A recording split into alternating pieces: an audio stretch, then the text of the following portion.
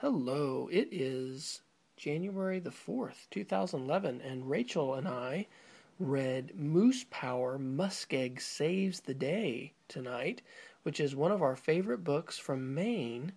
And I thought it would be sort of fun to just quickly share with people who are interested why we love this book and some other books from Maine that we enjoy reading at night, because we've had a chance, Sarah and I, to go to Maine a few times, and I love to buy good picture books wherever we happen to travel. So, Rachel, tell us a little bit about why you like Moose Power. Well, it's an interesting story in Maine, and there's just a bunch of cool things and about a moose. Why is this story about a moose a little different?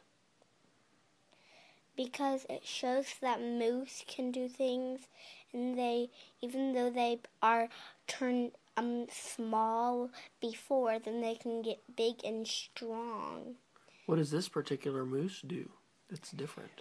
Well, they find the moose, then he pulls the big trees, and he picks out the weeds and stuff, and it's just really different from any other moose instead of a horse doing it. Yeah, they adopt him when he's little, and he becomes part of the family and takes over when their horse gets too old, doesn't he? All right. What else do you want to tell us about that's a story from Maine?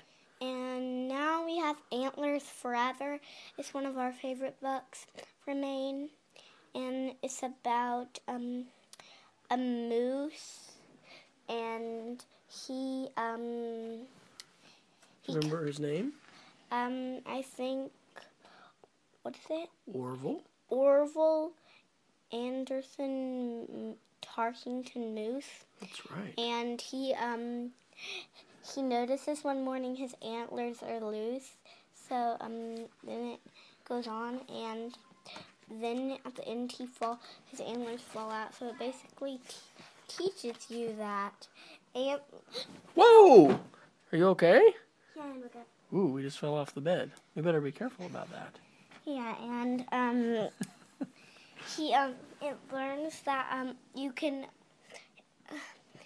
moose can their antlers become loose and they can fall off, so not every time they can stay on.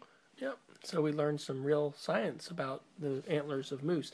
And I like this because there's a really large moose who has a big voice. And this is a fun story to read because I think that the voice of Orville is sort of a high, young voice, and then the big moose is there. So it's fun to read too. All right, and what's the third book you're going to tell us about? And we also have Going Lobstering.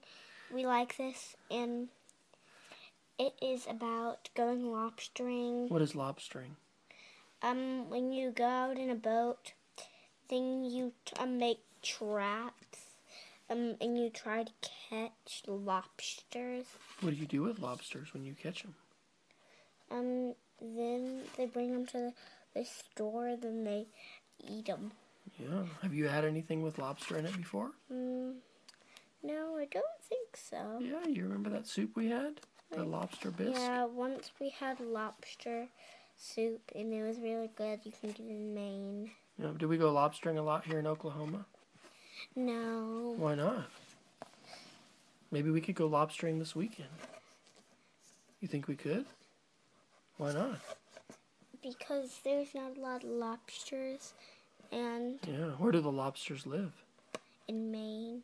In the ocean. In the ocean. Yeah. And in Maine. We don't have any ocean here, do we? Yeah.